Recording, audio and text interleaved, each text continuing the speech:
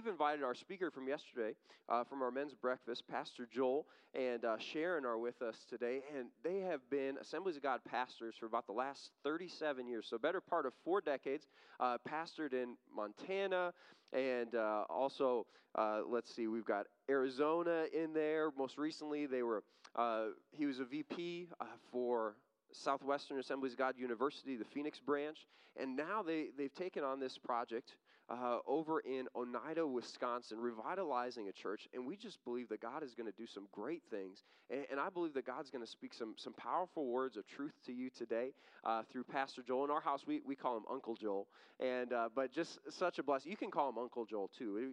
I think you'll respond to what Grandpa Joel, all those different things, but would you give a warm welcome to Pastor Joel Cornelius?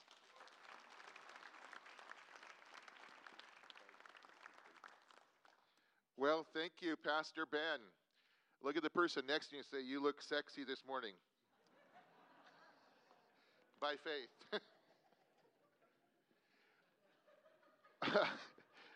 Well, good morning. My name is Joel Cornelius. I'm Ron's little brother and Angie's uncle. Known her whole life. And of course, Ben's uncle now by marriage. And my wife and I have been married for going to be 40 years. In January, and so I heard a man was talking to some people in his church, and he had matter of fact, the pastor was asking some couples how long they had been married, and most of them had been 30, 40, 50, 60, and he asked the one that had been married 60 years, said, "What's your secret? How do you do it? How did you get there? I mean, I want to know." And they both said it almost in stereo. They said it together. They said, "Survival." I thought that was funny. But obviously, marriage is not a battle of attrition. It's a wonderful thing. And so my wife and I, we've been married for a long time. My wife is Navajo, all the way from Shiprock, New Mexico. And, of course, I'm an Oneida Indian. And Ron and I are part Cree. We're part from the Sisseton Sioux tribe.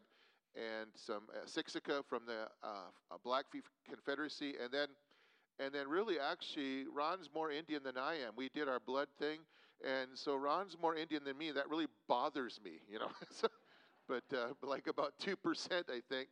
But anyways, that's who I am. We've been doing this for quite a while, 37 years, 2 years break at the Bible College. We enjoyed working in student development for a little while, but my heart has been a pastor. It's not a job, it's a calling. And so I couldn't get away from that. I just missed it so much. And it kind of was a full circle thing. Years and years ago, as we rolled into Phoenix, and I actually used to play football in college, and God got a hold of me and Sharon. Sharon was a volleyball player.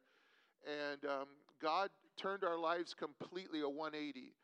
And so I was going into Phoenix, and we chose this little tiny Bible school because it had nothing. Matter of fact, the sale pitch, I was actually supposed to go to Trinity and continue to play football there, and my prayer was, "God, you'll show me what you want me to do." And so while I'm making all these plans and packing, Sharon's nephew was at the house, and he starts talking to me about this school, this Bible college in Phoenix that was kind of had a niche that it was aiming toward reaching Native people. Well, I didn't really even consider it. I just thought, oh, okay. And then he said, "You need to go." And I said, "Okay, so tell me why I need to go there." And he said, "Because," he said, "we've got the student to teacher ratio is really good." And I said, "Well, okay." I said, "Manford, what do you got? Do you guys have any basketball?" He said, "No, we got no basketball." "Oh.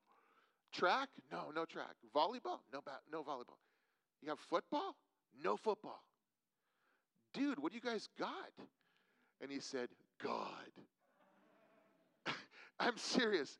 That just hit me, and I thought, I couldn't shake it. I stayed up at night, and I thought, "Lord, my whole life, it seems like I've always been putting you second to what I want. And so, Lord, I'm going to go there if you're in it." And the Lord made a way, and we went down there, and Sharon and I, when we got to Phoenix, it was like 118 degrees. Anybody who's lived there, been there in the middle of summer, that's as close to HE double hockey sticks as one you be. And it is hot. It is hot there. And, I'm Montana. She's New Mexico. We get there, and I am melting. We're melting like popsicles. And and getting irritated with each other in the process. And so we thought, well, we need to pray because we're stressing. So we started to pray. And in the midst of this prayer, a prayer kind of originated not really from here cognitively, but something from here. And I began to ask God for some things that I would never have thought to ask him for. One, I asked the Lord if I could go to Mexico and do ministry among the Mexicans. I got to do that. I've been fortunate and blessed to go to Mexico on numerous occasions and lead teams going in there. It was wonderful. And get to know the Hispanic people just south of us. And then I asked the Lord if I could go to my mother's reservation, if I could go there and pastor, because I'd made this promise to my grandpa when we put his body in the ground. And my grandpa was a tribal council leader and part of the council, and he always had a heart for young people. And so I said, God, I'd love to come here one day and pastor among my mother's people. And that was the first lead pastorate I had, was in Rocky Boy, Montana.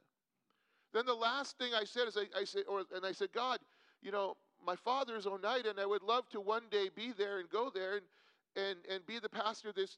If there's a church, Lord, I'd love to go there. And I kind of just left it alone, and there were other things, and God fulfilled every single one of those things. Well, last year about this time, I started to sense something was moving again. Not it's always moving, but you know what I mean. Just something stirring would be the right word in my heart, and I started feeling like I don't know that I'm going to be here more than a year at the school anymore. I just believe something's going to change, and probably in October, I think I talked to the superintendent, talked to different friends, different people, and I was just sharing them sideways. I just don't see myself here much longer. I don't know what God's doing, but I sense a change is coming. And sure enough, the church in Oneida, where my dad's from, calls me. The pastor had been there a long, long time, 48 years, and I'd assumed he was just his exit strategy was to die in the pulpit. That was his dream. And so I thought, well, Jesus is either going to come or Lonnie's going to die in the pulpit, one or the other, but he's going to stay there forever. And last I talked to him, he was like 80-some years old. And I said, Lonnie, how you doing? He said, I'm feeling great. I can keep going another 20 years. So I just, never ever thought to think about it. And then Lonnie ends up resigning. And the church called me and they said, would you be interested in coming? And I thought, well, that's the optimal word is interested. I'm interested. But I don't know. So my wife and I started, praying about it. They flew me up there in the middle of January to go preach in Oneida, Wisconsin, Green Bay. And that's not, yay. Any Packer fans in this house? It feels like I'm faced with Vikings and they're angry with me, but just, I bring offerings of cheese, eh? So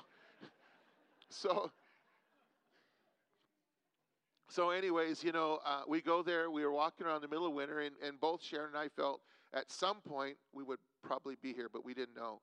And I certainly didn't want to be that pastor that said, God told me I'm going to be your pastor. I thought that's kind of, pretty forward to say that kind of stuff, especially when God's in the middle of this stuff. And sure enough, it would happen. They would have other people that were there. They said, we're not going to vote on them. We just want to vote on you. Is that okay? And so then they voted on Sharon and I, and before the year's over here, we've been there now for 2 months, and we arrived in Green Bay. I've never eaten more cheese in my life, and brats, and I feel like we moved there at this stage in my life. I'm almost 60 years old. I'm not the oldest guy in this room, but I'm an old guy to some of you, and I'm a senior citizen now. I'm at the tail end of that train, but I'm there, and I every time I can get discounts, I'm there, man. I'm there. And anything that it comes to me free at this age, I live long enough, give it to me. and so that's been kind of my philosophy about this stuff. But God has sent us there, and the realities was that the church began to age with pastor. And so a lot of folks began to leave, and young families began to leave, and we saw that there was a huge, big challenge.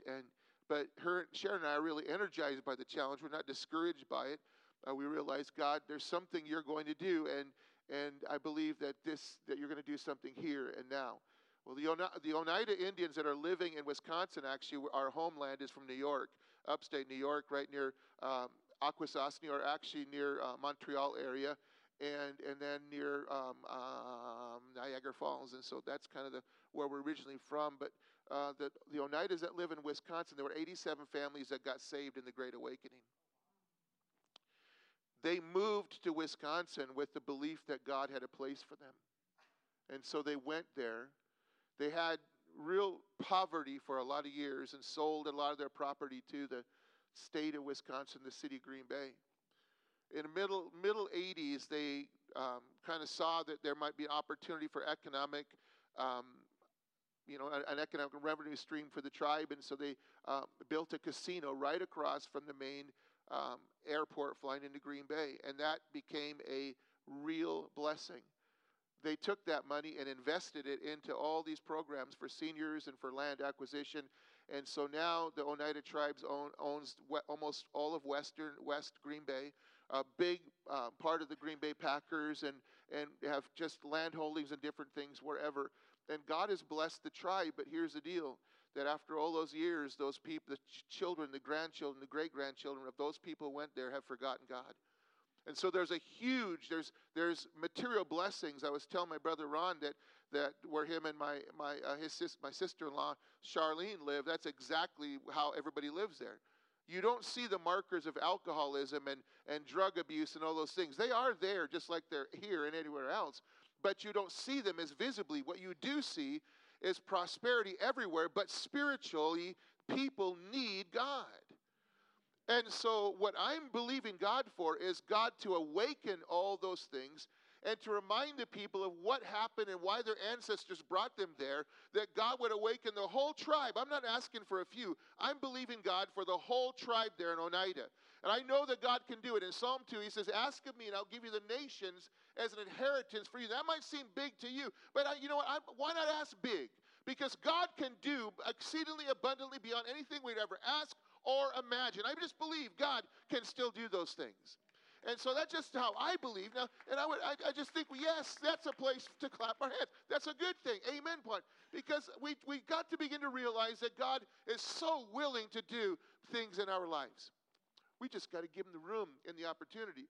And so we went there, and we have this huge, not a huge building, it's this very small building, but we have very little ministry space, and we have this fellowship hall that's just filled with asbestos all over the place.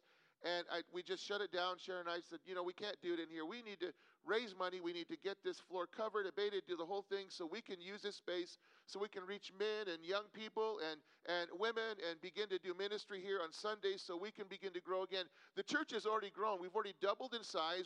We've actually been hitting numbers they've never hit in their whole history. God's been filling the house. New people every day. We're walking around in the city, meeting people, and everybody's hearts are wide open. I believe God is going to do something great. And so, Pastor Ben gave me the opportunity to share that, and I just wanted to let you know that, I just pray for Sharon and I. Pray that God would help us in this whole thing, because I just believe that God is going to do something really, really amazing. Well, look at the person next and say, this guy doesn't sound anything like Ron. I would like you, in your Bibles, for the next few moments, turn with me to the book of Jeremiah, Jeremiah chapter number 1. I want to speak to you for a little while on the thought, the prophet of the 13th year. Jeremiah chapter number 1, and then put your finger there and Jeremiah 8 and verse 20. And the Bible says, the words of Jeremiah, the son of Hilkiah, one of the priests who were in Anathoth in the land of Benjamin, to whom the word of the Lord came in the days of Josiah, the son of Ammon, king of Judah, in the 13th year of his reign. And it came also in the days of Jehoiakim, the son of Josiah, king of Judah, and until the end of the 11th year of Zedekiah, the son of Josiah, king of Judah, until the captivity of Jerusalem in the 5th month. In Jeremiah chapter 8 and verse 20, is probably one of the most challenging verses in Scripture, because it really reflects missed opportunity. In verse 20 he says, the harvest is ended and the summer is ended, or the harvest is past, the summer is ended, and we are not saved. Heavenly Father, I thank you for this morning. I thank you, God, for the privilege to stand before your people. I thank you, Lord, for those that have labored here over the years, Lord God. I thank you, Lord God, most recently for Pastor Gary and his beloved family, and now for Ben stepping into this role. There are those in this room who can remember years gone by. Help us, Lord, this morning to remember you. Help us to hear your voice, and that somehow through it all, Lord, that people will just lose sight of me and they'll just hear the voice within the voice. And that God, you'll move within our hearts today. That Jesus, you will be glorified. And you'll crown this morning, Lord God, with your love and your spirit. Help us, Father, today. And help me to speak, Lord. And give us ears to hear what you're saying. Make it personal today. In Jesus' name. And everybody said, amen. I think the last few years in the country have been, in my lifetime, some of the most challenging things that I can remember. I pastored in what was at one time when the pandemic arose. I was pastoring in a place called Tuba City. It's not that far from Flagstaff and not that far from the Grand Canyon by way of a bird crow's fly. It was a beautiful area. We saw the church grow from, 80-some people to 250 people in a short time. We were going out and doing missions work in Africa. We were planning to go to Cuba and the Philippines and do some reconnaissance stuff and just begin to do it. Our people were excited, and then we all got shut down. The COVID virus hit us probably worse than more places in the country per capita. Matter of fact, Navajo Nation was number one at two different times. Where I lived in the property, we would hear helicopters flying over us all the time. Whenever time those flew over, you knew that somebody was in a dire situation, and many times they died. I think one of the hardest days I had as a pastor is I had to do 3 funerals in one day. And I went out to that funeral, and we couldn't, and it broke my heart as they restricted family from seeing family members, and the media began to paint this weird picture, and fear was so palpable everywhere. Anybody began to cough, we felt like that was the death bell was striking. Very literal, it was horrible. It changed everything. And I remember before it happened, as it broke out in China, and we were getting those news feeds, and it was in ticker numbers, it seemed like daily, but we saw that happen in China as they were locking people in their homes and putting boards outside their doors, and you were showing people drop in the streets. And I remember telling my wife, it was just before, and I thought, man, that thing's going to come here. You can't keep that over there, because the world is connected. It's just a reality. And then it broke out in a cruise ship outside of Los Angeles, and we began to see the same types of things. And then it broke out in Kirtland outside of Seattle and a nursing home. And then next thing you know, it's on the Navajo Nation. It just went like wildfire. And I remember sitting with my board that particular Monday. We were having a meeting, and I said, guys, I'm going to shut us down. And they said, what? And they said, I have to. I can't guarantee anybody's not going to shake their head. I can't guarantee you anything, that nobody would get stuff, so that no one would get hurt. And honestly, because we don't know anything about it yet, I do not want to be guilty of anybody dying in this church because of what we don't know. I have to shut it down. And so we did, and then the Navajo Nation shut us down, and for almost 3 years we were having to wear masks. We couldn't meet with each other. It was horrible, and the church has suffered. Over 270 pastors died on the reservation. Everywhere it was there. What a terrible thing. And the world that we live in has changed drastically in such a short time. Many of you in the room whose hair is graying and thinning, you know exactly what I'm talking about. It's changed. The world is not the same. Now we have men who are anatomically men, yet feel and believe in their hearts that they're women, are given rights to push their beliefs on children. We see it with public school systems in Virginia, and on it goes around the country, are now allowing transvestite men to come in and teach our children. And to say anything about it, and we're labeled wrong and hateful. What's going on? Education systems in elementary schools and boards and colleges are failing us. We see it in the music awards, the Academy Awards, and television. Same-sex relationships are normalized and have become, and have been for the last 20-some years, decades. Every single Disney show now that comes out has somehow brought that into our view. Have you noticed that? When I was at the school talking to some students this last year, and I was talking to them about this thing, and I said, that's not right. Did you realize that some of them had no clue it wasn't that the Bible even forbid that? It's crazy. Things are changing. A young woman named Riley Gaines from the University of Kentucky, just a recent graduate, decorated All-American, Olympic swimmer, swims. And she'd been swimming with, and ends up getting beat or tied with a man who now goes by the name Leah Thomas, who decided he's a woman 6'4", over 200 some pounds. He ties her in this thing, in this particular race, and so they go on to give the award to him for optics' sake, so that the world can celebrate now this change that's coming. The media has weaponized empathy against the church. Because we all want to be loving and kind and considerate. We want to be considered that way. And so now we have to use words like acceptance and all these things are now the byword. And you're seeing pastors everywhere now bowing to this thing. That this is what we need to do. And so we're considered unloving. To disagree with somebody, those are hate words now. I don't feel safe in this space anymore. Just to disagree. Our world is changing. We're being pounded by the media, talking points, day after day after day. And so our belief systems are changing in this country. What's happening in America? History is being retold by revisionists to make it sound different.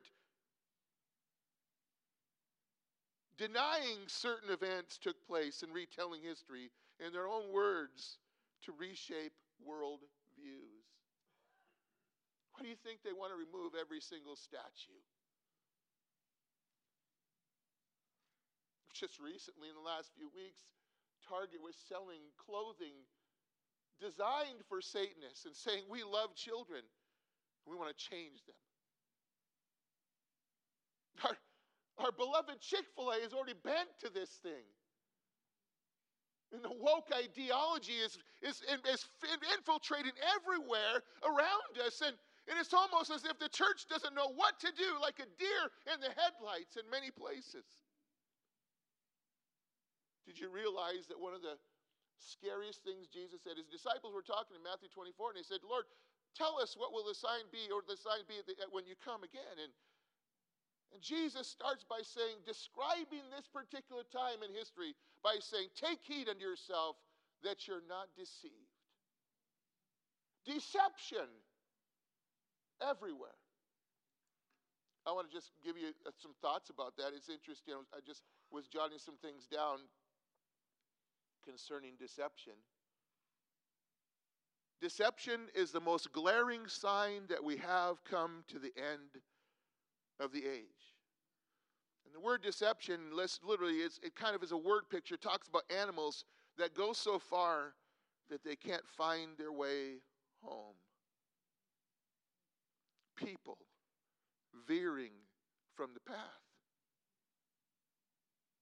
We're in an age of lunacy, delusional thinking, reprobate thinking.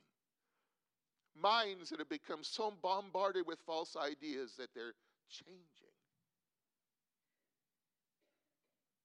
Paul said it concerning this day, in the last days, people will be lovers of themselves, boastful, pride. We know that But he's basically describing people changed. Have you noticed that? People are changed. It's not the same. It's been said that if you say something long enough and loud enough, then it becomes accepted as true. Our media and government have turned to vehemently oppose views that disagree with the narrative that they're pushing. To question it is to be called hateful. Conspiracy theorist. Whatever happened to critical thinking? Whatever happened to getting a second opinion? It's crazy. We shoot him down, right wing, Trump lover, and dangerous just because you don't follow lockstep. Daily in the news, we're being bombarded with border crisis, national debt that is teetering on the brink, and uncontrolled spending from our government, crime growing, unrest everywhere, political wars based on power grabs. And all in the middle of it, you have people desperate for things to go back to normal. Oh God, just let it go back to normal. Are you like me? I just moved from Phoenix, and man, I saw it everywhere. Everywhere we turned. It was horrible. Homeless everywhere, everywhere. And people driving by like they're non-existent. Jesus would say the hearts of many would grow cold because iniquity would abound. And of course, the word love he's talking about is agape, which you only find in God and find among God's people. So he said there's this deep freeze that begins to come over the hearts of God's people. They pull their feet in now. I'm so tired of it all that we just want to just take me away from this, inoculate me, keep me separate from this. I just want to love God and serve God. And so we draw lines in the sand. All the while, the world is desperate for Jesus. Desperate for the Lord. It almost seems like the wheels are coming off the American dream. An anti-white movement is being pushed that is wanting to reshape biblical Christianity. I don't get it. Did you know that 50% of all Americans now believe there is no God? 50%. Recent study among the Baptist convention is the average person who attends their church prays 1 minute a day. Tell me how we're going to be strong and know the will of God in 1 minute. How are we going to know God and our life be shaped and our minds be biblically sound in the Word of God? How are we going to be there with only 1 minute a day? Gallup polls give a record low of 20% of all Americans believe the Bible is the literal Word of God. 49% of people sitting in church say the Word of God's inspired, but you can't really take it to heart.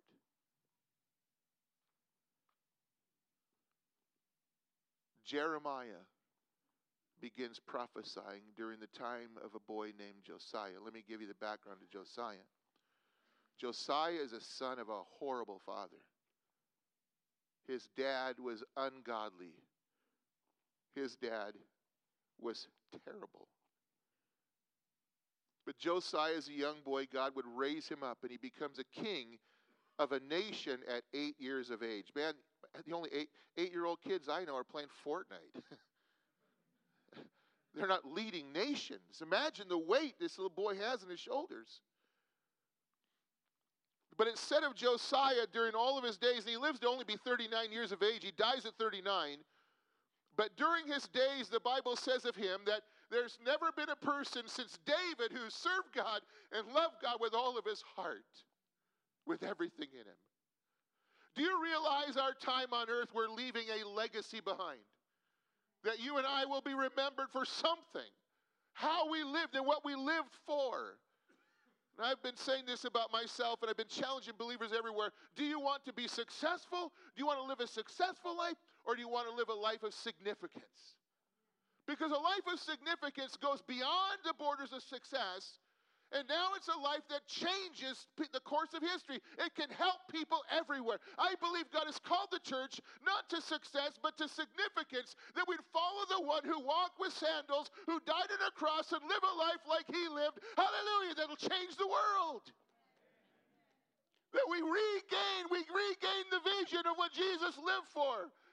That we follow in his footsteps and we no longer make the Great Commission the Great Omission, but instead we make the Great Commission my mission.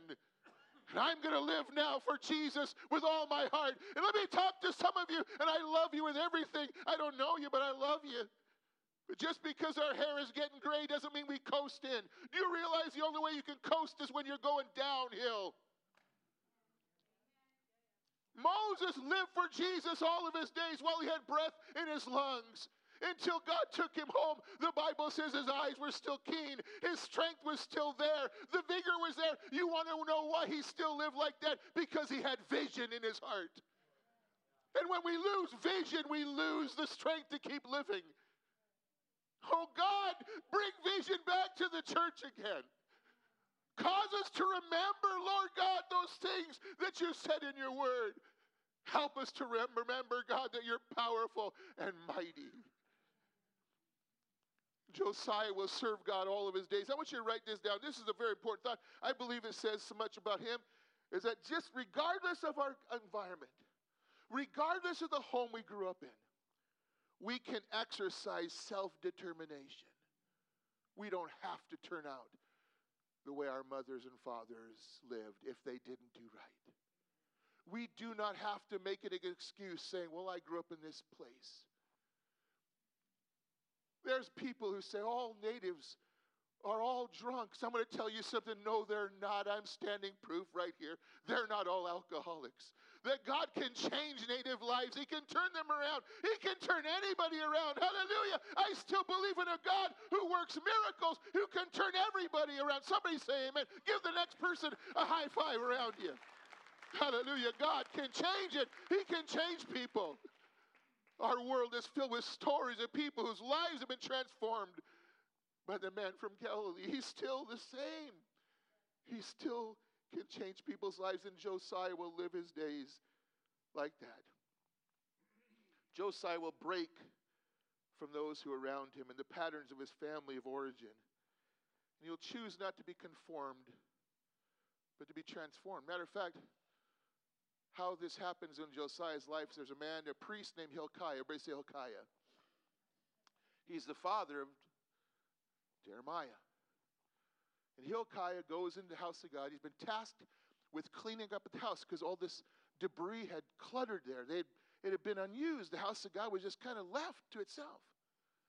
And so him and the rest of the priests, they go and they start cleaning. And while they're cleaning the house of God, you wouldn't believe what they find. The book. And Hilkiah reads it and then gives it to Shaphan and said, I think you need to give this to the king. This is important. And Shaphan gives the book. He takes the book from Hilkiah and he says, King, this is what was found in the house. Do you want me to read it to you? And he said, yes, read it to me. And Shaphan begins to read the words in the book. And when Jeremiah hears the words in the book, his heart is made alive. And he tears his garments and says, what do I need to do? Oh my God, we're in trouble. And now his eyes have been opened. He sees something he never saw before. And he leads them into national reform. He uses life to change a nation. But here's the issue. It wasn't deep enough. They made changes, but they were only surface changes. You ever done that before? You ever been like, we behave when the police are around, but then when they're gone, we just kind of go back. Or as long as mom and dad are home, we do the right thing, say the right thing. I was raised Catholic. I knew how to polish up my halo. And then when everybody went around, the pitchfork came out, and yeah, we all do that. And that's what they did. While Josiah was leader, they went ahead and followed, but it wasn't in their heart. And when he died, they went right back to what they wanted. And now comes Jeremiah. And the Lord speaks to this man. And this prophet will be considered public enemy number one because he doesn't say what everybody else is saying. He sees something. There's cracks in the armor. It's coming. They throw him in a pit one time. They beat him over and over again. He'll get so discouraged, he'll say, I don't want to preach no more, God, I'm done. I'm done. And then he'll say, but your word's like a fire in my heart. I can't stop. He's known as a weeping prophet because he weeps every time he preaches. Because he sees what the normal eye doesn't see. And then we get to this word that I'm going to finish on. He's seen they've gone beyond the point of return.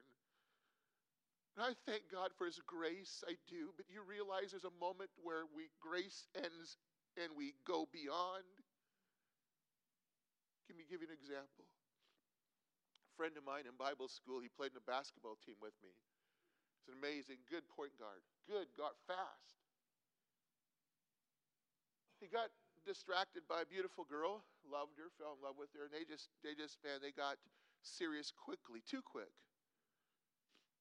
Before you know it, they're leaving campus. He staying out late nights, not coming back, and they knew it was coming, and so they just decided to just disenroll. They just withdrew. Start living together. And then he starts trying to make money because he's got now a little family he's trying to support. And he goes back to the things he used to do before he ever knew Jesus. He starts selling drugs. At first he told himself, I'll just this one time, but that one time became another time and another time and another time. I saw him a few times. I say, man, you got to stop, bud. It's dangerous. I love you, but you can't. He said, I know, Joel. He knew he needed to stop. He was sitting in the back of a church one night, the night before. A guy named Dobie Weasel, my friend, was preaching. In the middle of his sermon, Travis is sitting right in the back. He'd been telling himself he needed to stop, but just one more time I'm going to do this. And Dobie walked up the platform, walked all the way to the back of the church. He made his way all the way back to where Travis was sitting. And he got down on his knee and he said, please, Travis, I don't know, man, but you got to give it to God right now. Let's go up there, let's pray. Please, I'm begging you. Travis started sobbing hard. And he said, come on, we'll walk together. And he grabbed him by his hand, and they began to walk down that long aisle together. They made it about halfway through, and Travis shook it off, and he said, I can't do this. And he ran out the building in the dark.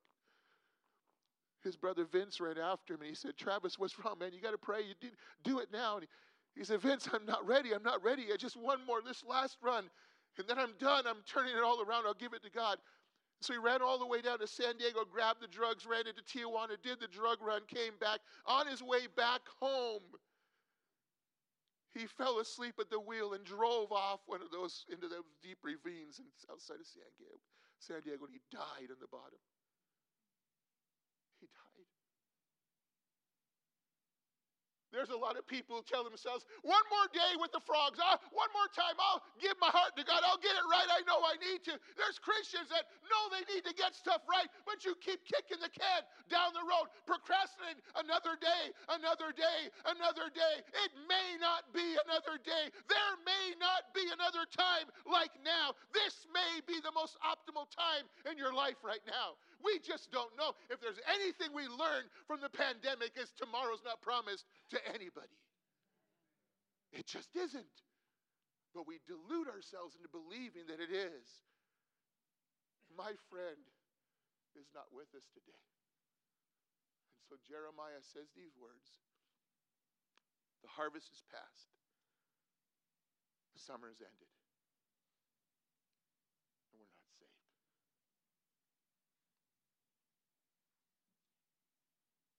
I think about that. Right now, there's only less than 2% of all the natives in the country are Christians. It doesn't matter maybe to some of you, but to me it does. It's personal. There's 5 million native people that don't know the Lord, and when they die, they go into eternity, never to come back again. There's no candle you can burn to get them out. There's nothing you can give somehow to bring them out. They need Jesus now. And when we get out, even though the community you live in is so it's beautiful here. Aberdeen's beautiful, but understand this preacher this morning, there is a lot of people who need a Jesus right now. They need God. They need you and I to step up to the plate and be the person God's called us to be and witness to them and love them and live an exemplary life that they might understand who God is. To let God live through you and move through you. We need Jesus. America needs the Lord right now like never before. I've never seen this in all my days. I was listening to a preacher, a friend of mine, he's been doing this for 60-some years. He said, Joel, I've never seen this in my whole life. Did you know that this whole thing, matter of fact, this whole gay thing has to do with the end time stuff? The scripture says, as it was in the day of Lot, so shall it be before the coming of the Son of Man. The days of Lot was a time when the gay community demanded their rights. In Romans chapter 1, he says the same thing. Because they refuse to believe God and worship God, God gives them over. The wrath of God is revealed from heaven against those who would suppress the knowledge of God. God lets go. Our White House was draped in this stuff. Can you see it? Can you see what's happening right now? And you might say, yeah, but we're in South Dakota. I know, but I believe that the church everywhere would just hear the voice of God and call upon the Lord. You see, I still believe that it's not too late yet for America. It's not too late yet for our families. It's not too late yet for our communities and for our world. God wants to do something beyond what you and I can ever ask or imagine. And if we would just call upon his name, that's what I learned from the Asbury revival. A bunch of young girls, just simply 2 girls on a Wednesday afternoon after a regular old chapel, felt God pulling their heart to pray. How many of you guys knew what happened in Asbury? All these young people. And these 2 girls, after chapel was over, it was just a regular chapel, nothing to distinguish it above anything else. And they said, let's just stay and pray. And they stayed and prayed, and their prayer grew with intensity as the hours went by. And some other students walked in, they began to pray. Before you know it, many from the campus were praying. And then God showed up. And then the world showed up. And for 14 days, all they did was worship God and pray and repent. And God showed up. What would happen if we did that?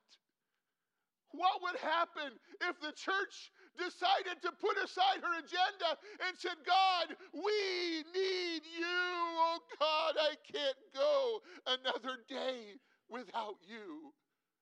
Change my life. Change us. Every time we pray like that, he shows. None of our music is good enough. It's wonderful. Our preaching isn't enough. People want to meet Jesus. They don't need to hear Joel. They come to meet him. And this morning he's here. I'm going to ask if the worship team can come if you can play that song when the music fades. I believe with all my heart that, God let me come. Last time I was here, it's like 15 years ago. I was skinnier. I actually looked more like Eric Estrada back then. Eh? I could actually tuck my shirt in. How many of you guys realize an untucked shirt is the fat man's last hurrah? And so here I am. It's been a while. I think the last time I preached here, Pastor Gary was just a young man. I still remember the windows out here. I was running all over the place back then. I had energy. Now I'm just taking, I'm working myself. I'm sweating up here right now from preaching. I need to drink some coffee when this is over. I want to say this as we close. I believe that the Lord is here right now because we're here, right? I was in a meeting at Moody Bible Institute years ago. I was training for this program called Alpha. A guy named Nicky Gumbel was leading it. He was up in the front. Some of you guys maybe know about the program. I know him. Matt Hughes is leading worship and singing this song. Nicky, every word he spoke was so filled with the Holy Spirit. I'm just sitting forward. I couldn't sleep through it. I was sitting way in the back because I wanted to be one of those guys. You know how they are. You, as soon as last day, man, you're out the door so you can get lunch. That's why I was doing it. So I was sitting way in the back. But he was so mesmerizing. The words he spoke were so filled with life. They called to something here. He talked about a simple God who could do more than we ever imagined. And then he said, we're going to finish now with prayer, but we're going to do something we do at Brompton Church in London all the time. We simply say, Jesus, Holy Spirit, come. And he said, over there, he said, usually if somebody invites you to dinner after church and say, would you come over? They say, oh, yes, but they don't really mean it, and so nothing happens. But we're going to mean it. And what we found is when we ask Jesus, when we say, Holy Spirit, come, we really mean it, he comes. We've seen miracles. We've seen people healed, all kinds of stuff happening. God saving people like crazy. So we're asking him to come, and we'll watch what he does. So he stands there, and I don't even know what to think. So he prays this really simple prayer. Lifts his hands. Holy Spirit, come. And he puts the microphone down. And a wave of the Spirit like I've never felt in a long time. Didn't start in the front, it started in the back. And it went back and forth and back and forth. People everywhere, Anglicans, Presbyterians, Catholics, Lutherans, Methodists, Nazarene, Assembly of God, Baptists everywhere in that room. There was no title. We just lifted our hands, began to worship, and we got lost. It went on for about an hour. We couldn't stop. It was just a simple song. And then a guy out of the blue, I never met him before, a tall gentleman. He was from Indiana. He might have been, I don't know what his Baptist background was, but he walks up to me, sir, and I'm sitting on the edge like you, way back there. And he makes his way all the way up to me, and he has this smile, man. There was just, you could feel the Lord in it. He looked at me and said, hello. Can I pray for you? Okay. And he puts his hand on my shoulder. He doesn't talk loud. He doesn't embarrass me at all. He just began to whisper to my ear. He said, I don't know who you are, but you're a preacher, aren't you? You're praying for your children, and you're worried about them. I want to tell you something, that Jesus has them in his hands. You're worried about your wife and your future. And the Lord wants you to know that you feel like an angel, like an eagle whose wings are clipped, and he's going to restore your wings, and he's going to surround you with people, and you're going to fly again. Before the year's over, you're going to fly again. May the Lord bless you. And he walked away. He left me, and I just crumbled. I fell down to the ground. I wept and cried. I thought, God, how did he know? Because everything he prayed was something I never told anybody. God knew. God is here right now. In the same way, you feel it. For some of you, your eyes are tearing up. You feel it strong in here. He wanted me to tell you this morning, He loves you. He loves you. And He's strong. And He will never leave you. And if you hold His hand, He'll lead and guide you through it all. He wants you not to be afraid or dismayed of what the world is all that's happening in the world. Know for certain He's still the same God who speaks to winds and waves and they obey. And God can bring peace into the storm in my life and your life. He has never changed direction. He's never changed. He is still the same. Hallelujah. Yesterday, today, and forever. He is Alpha and Omega, beginning and end. The rose of Sharon, the lily of the valley, the fairest of 10,000, and the bright and the morning star. He is here right now. I want to ask you to stand with me. I'm so sorry to go so long, guys. Please forgive me.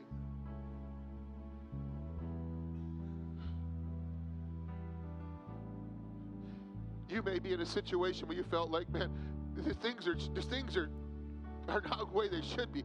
Maybe you have a burden for the country, a burden for your church, burden for your community, or for your family, your friends. It's not too late. Maybe you have a burden for your children. Maybe this morning you're that one, you've been in church, you're here, but you don't really like to be here, but you're here. You're here because of expectations and maybe habits, but your heart is not where it used to be. He wants to let you know He loves you. And this morning He'll help you to repair the breach.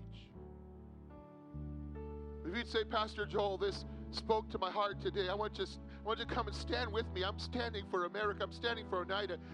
We're standing for one another, for the church, for our families, for our children. You have children, husbands, wives, nieces, nephews, people, friends that don't know Christ. I'm asking you, would you come with me? Come and stand up here with me. We're going to pray together.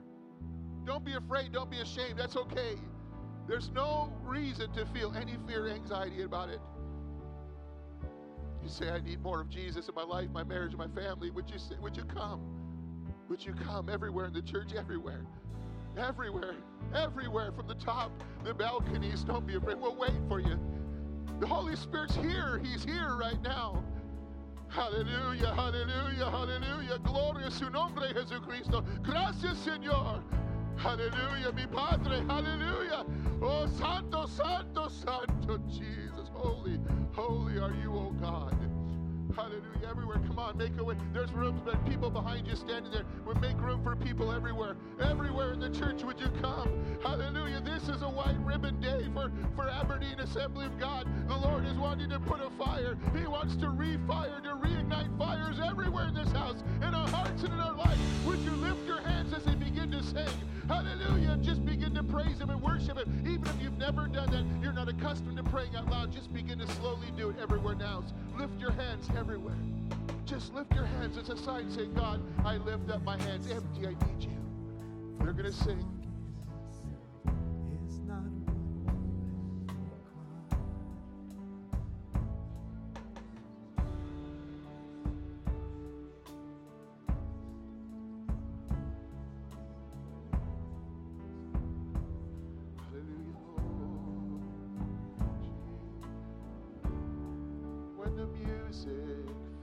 Sing it. All has slipped away, and I simply come. Sing it with me, church. Hallelujah. Longing just to bring something that's of worth that would bless your heart. I bring you more than a song, for a song in itself is not what you have required. Jesus, you search much deeper within, through the way things appear. You're looking into my heart. Let's sing it. I come back to you. Hallelujah, Jesus. I'm coming back to the heart of worship, and it's all about you. It's all about you, Jesus. I'm sorry, Lord, for the things I've made. When it's all about you,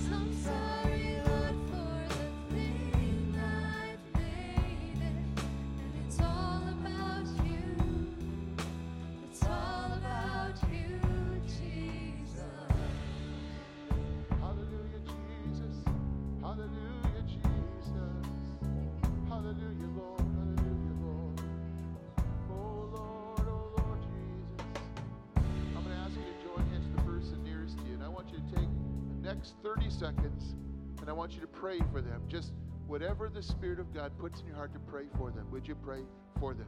Person to your left and to your right. If you don't know them, introduce yourself to them really quickly.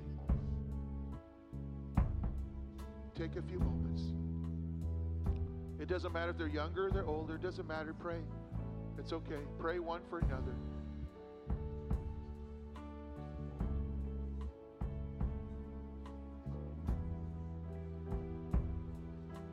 Yes, Lord, pour out your Spirit.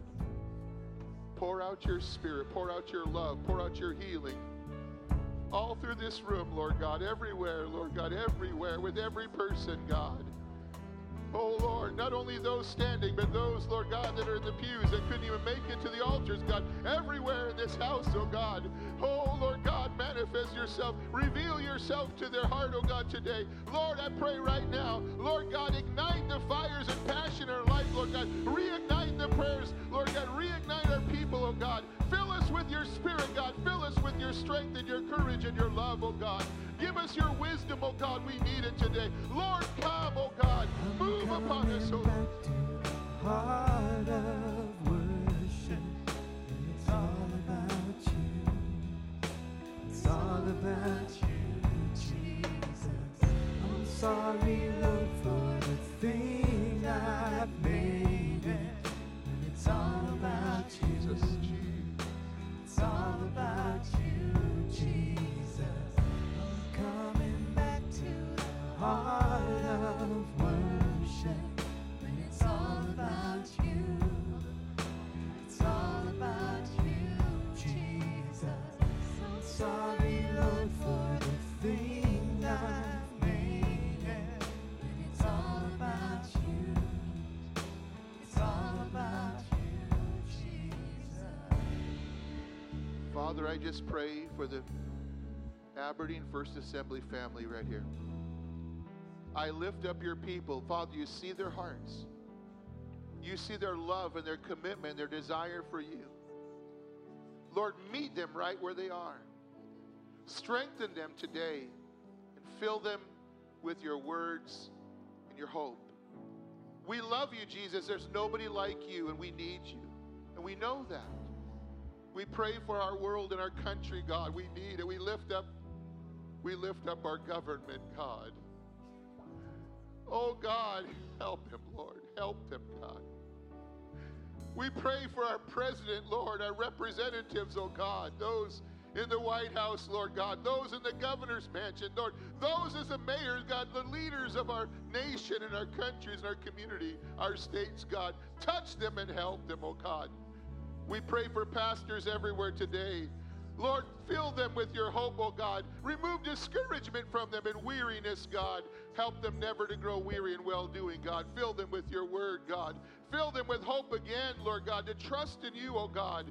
Lord, we give all the results to you. We know that there's nothing too hard for you today. We love you and we thank you. I'd like you to pray this prayer with me all through the house. Would you say it aloud together with me? Dear Jesus, I love you and I thank you. Thank you for your word. Thank you for the challenges. Thank you, Lord God, for your blessings. Thank you for the hope that we still possess. I give you all of my life, all that I was, all that I am, and all that I ever will be. I give you my family and my friends. Move in our church today. Help us, O Lord, that we finish our race strong, that our lives make a difference for all of eternity, that people will know you and they'll find you in Jesus' powerful name. And everybody said amen. Let's give the Lord a very good hand clap. Would you turn to 5 people? Turn to 5 people and say, I love you. Give them a high five, a fist bump, a knee bump, a hip bump. Tell them I love you and appreciate you. I'm going to give it over to Pastor. Thank you, guys.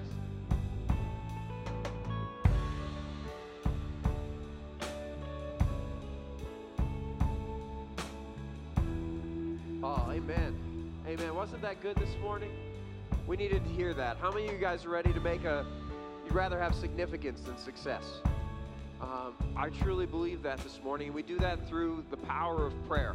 I love what God's doing at this altar. Just two quick things before you leave today. First off is this.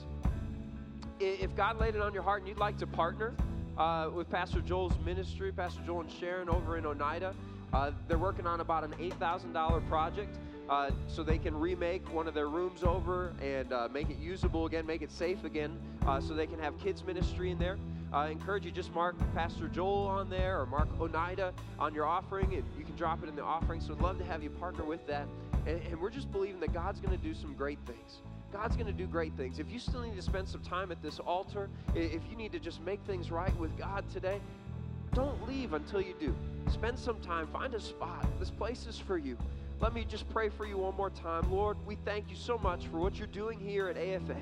God, thank you for the word that was brought today. And Lord, we know that, man, that harvest is almost over. So God, may we run with endurance. God, may we live lives of significance. God, may we live lives directed towards you. We thank you. Be with us, Lord. Meet us at this altar. God, may we make a change in our community and the world around us. In Jesus' name, amen. Amen. Thank you so much for coming today. We pray your blessing on you today. In Jesus' name.